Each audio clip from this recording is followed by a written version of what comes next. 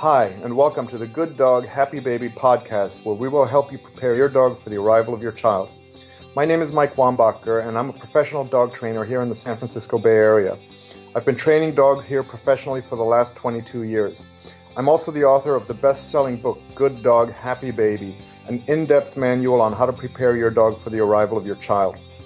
I'm joined here by my co-host and friend, Morgan Dix, who's going to help me sort through a lot of the issues you'll be facing in this exciting phase of your life.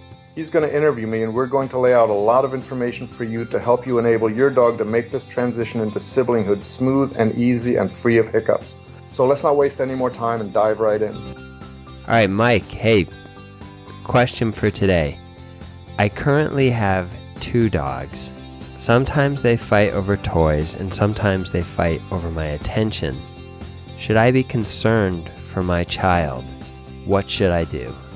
Well, that's a very good question. And yes, if there's something like that going on, you should definitely be concerned, because if the dogs are struggling over resources with one another, the dogs will tend to interpret the presence of a child, especially as that child becomes a little more mobile, as another sort of sibling-style competitor for attention, resources, etc. And if they're already competitive about that, that's going to definitely lead to flashpoints. So there's a whole bunch of things that we would need to do to start to prevent that. Yeah.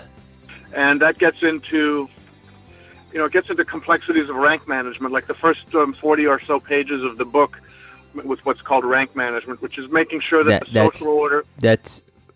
Your book, Good Dog, Happy Baby, is that right? Correct, yeah, Good Dog, Happy Baby. Okay, got it. And so rank management basically is a series of sort of mostly symbolic steps and protocols for living with our dogs that send very, very consistent signals about social status. And social status obviously has to do with access to resources, or if you want to say dominance. I don't like that word anymore because it's loaded. But social status, elevated social status, even with people, right? I mean, one way to understand it is that, elevated social status increases access to valued resources and control over. Yeah. Right?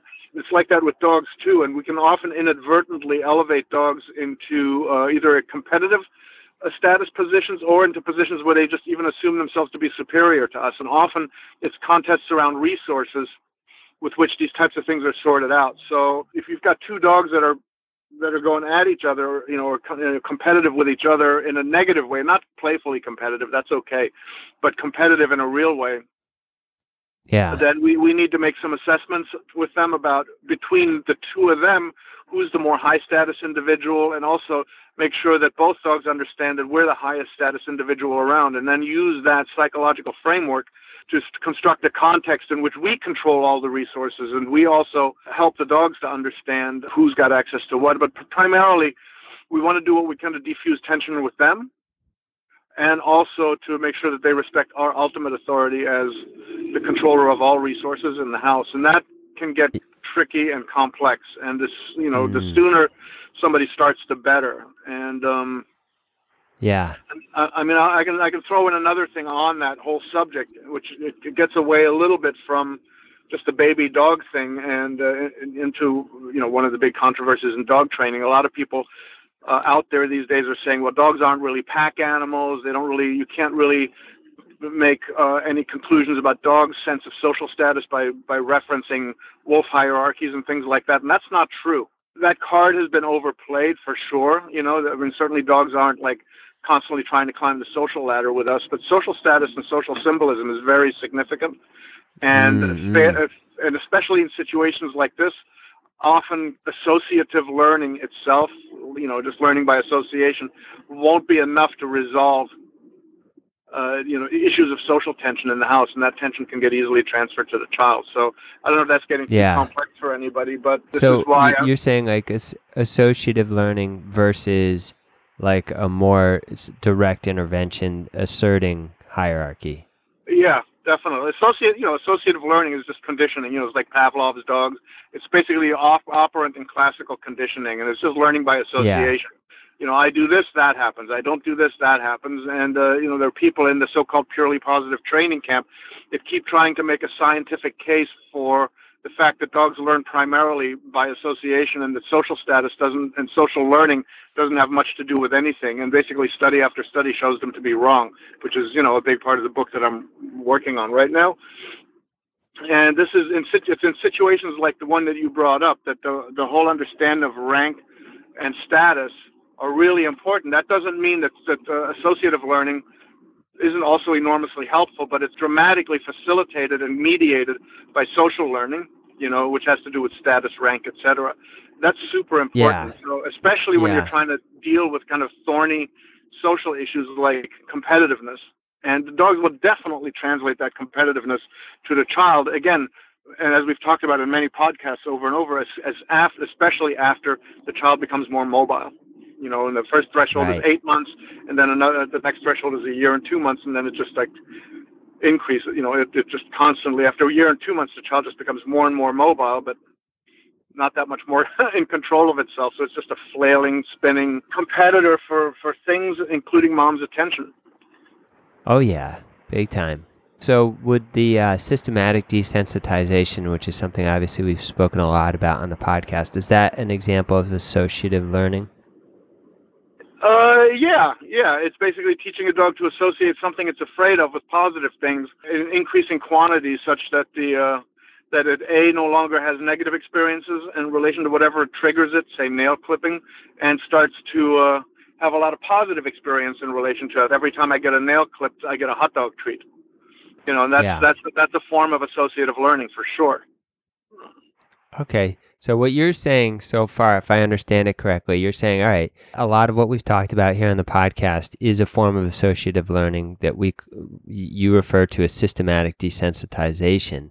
In a case like this, when we're talking about fighting over resources and competing over resources and the potential of the child entering into that milieu and that competition, because you're saying no matter what, the dog is going to see the child as a competitor for resources, you're saying we have to take a different approach in situations like that. Associative learning isn't going to work. We need to refer to something more fundamental to like the architecture of the dog psychology, which has to do with rank management, has to do with hierarchies. Is that's the kind of essence of what you're pointing to now, right?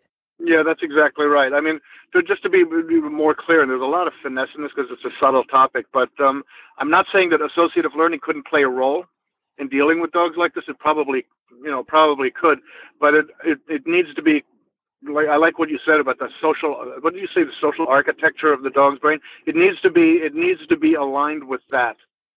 Yeah.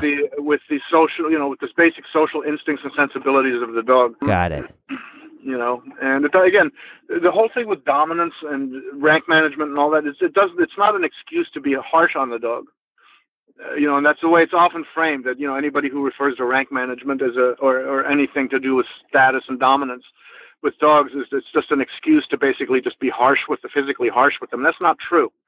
Anybody who'll look at my little doggy 12-step program will see that basically most of that stuff in there is non-confrontational. They're very rigorous ways to send a consistent message about status, power, control in a non-confrontational way, because largely that's what dogs and wolves do with each other. And so do humans, by the way. I mean, in the new book that I'm writing, there's a whole section on dog and the overlapping social systems in dogs and humans, why we use so many similar social symbols. I mean, I'll give you an example. This is just a simple. You've always heard, when you pet a dog, if you don't know him, especially if he seems a little shy, to pet him under the chin, not over the head, right? Yeah. Yeah, you've heard that's kind of. Yeah, I've heard that, and also to keep your fist closed. Don't come in with an open hand, but keep your fist closed. And that's less of a symbolism thing and more just a protect your fingers thing in case the dog bites. But the social symbolism is, to me, the social parallel would be human beings. If I don't know you, if I'm just introduced to you at a company meeting or at a party, the very first time, I don't throw my arms around your back and give you a big hug. That would be kind of socially offensive. It might not be considered an assault, but it could be considered offensive and inappropriate, right? I shake your hand. Yeah. Right? So handshaking comes from, way back when, to basically just let the other person know I have no weapons, I mean no harm. I'm empty-handed. Right? Yes. So that's a social parallel. That's a symbolic parallel that we've scratched dogs under the chin first to introduce ourselves, to say hello. Once I know that dog over time, I can pat him on the head all I want. Once I know you well, I can give you a hug the first time I see you. But Yeah. So that's just one example. There's many examples like that. There's overlapping social systems. So the thing is, I'm always baffled when people freak out when you talk about rank management, saying it's just abuse, which it isn't. They just miss the fact that we do most of those same things ourselves that are involved in rank management programs. Yeah, interesting. Yes. And I've seen many times, just to continue kicking that horse, I've seen many times when somebody has serious behavior issues with a dog, and they implement a kind of very tight version of a rank management program. Often, the problem behaviors disappear all by themselves without ever having to be addressed directly. You know what I mean? Yeah. And that involves no associative learning. It just involves a restructuring of the social situation. And like I said, for example, let's say the dog's biting the owner. In many cases, there's nothing associative you need to do. You just reorganize things with rank management, and the biting just goes away because the dog suddenly no longer feels like it has the right to assert itself that way. You know? Right. So these are, so this is the kind of territory you're getting into with that question. It's very complex. And because I could go far afield here, but if somebody's got that issue where the two dogs are being competitive, again, not in a friendly way, they like to play tug of war or whatever, but there's a constant sense of competitiveness between them for attention, for things, for the first to be fed, etc. That will translate to a young child. And so it needs to be taken very seriously. Yes. All right. So what would be, so my wife and I are expecting, and we've come to you and we've noticed this issue, and we're like, okay, this seems like something we need to address. Mike, what are our first steps? What do we do? Tell me where to begin. Well, the first steps would be basically look over the rank management program and start implementing it. And then, so that's one thing. The other thing is then book. Get my book. Exactly. Well, that's the answer to all of your questions. So there's two things really. It's basically a fairly rigorous implementation of rank management, and then also trying to make an assessment to the best degree that's possible as to which of the two dogs would be considered the more dominant between them. The trick then is to reaffirm the more dominant dog, the naturally more dominant dog, in its dominant position. That means it's treated preferentially in such a way that both dogs know it, so that should start to reduce the need for competitiveness.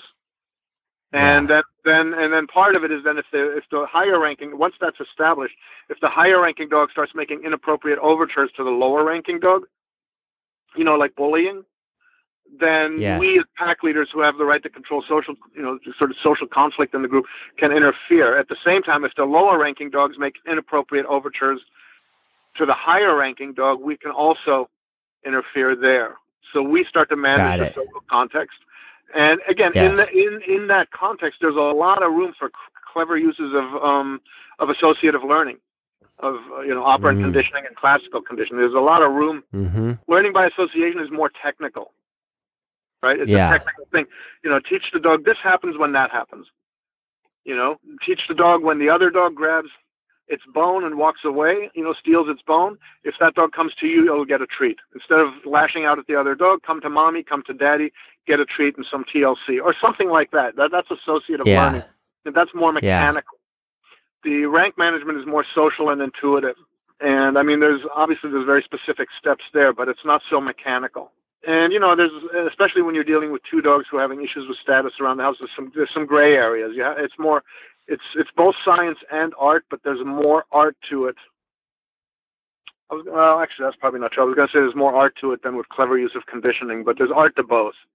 It's just with the social stuff, it requires a bit of intuition also to know how to steer things. It's good to get help. I guess the other answer to your question is if you're in that situation, get the help of somebody who knows what they're doing when it comes to this rank management stuff. Yes. And conditioning. And again, rank management doesn't mean that we're bullying the dog around or just yanking and jerking him into submission. That's not rank management. That's just brutality.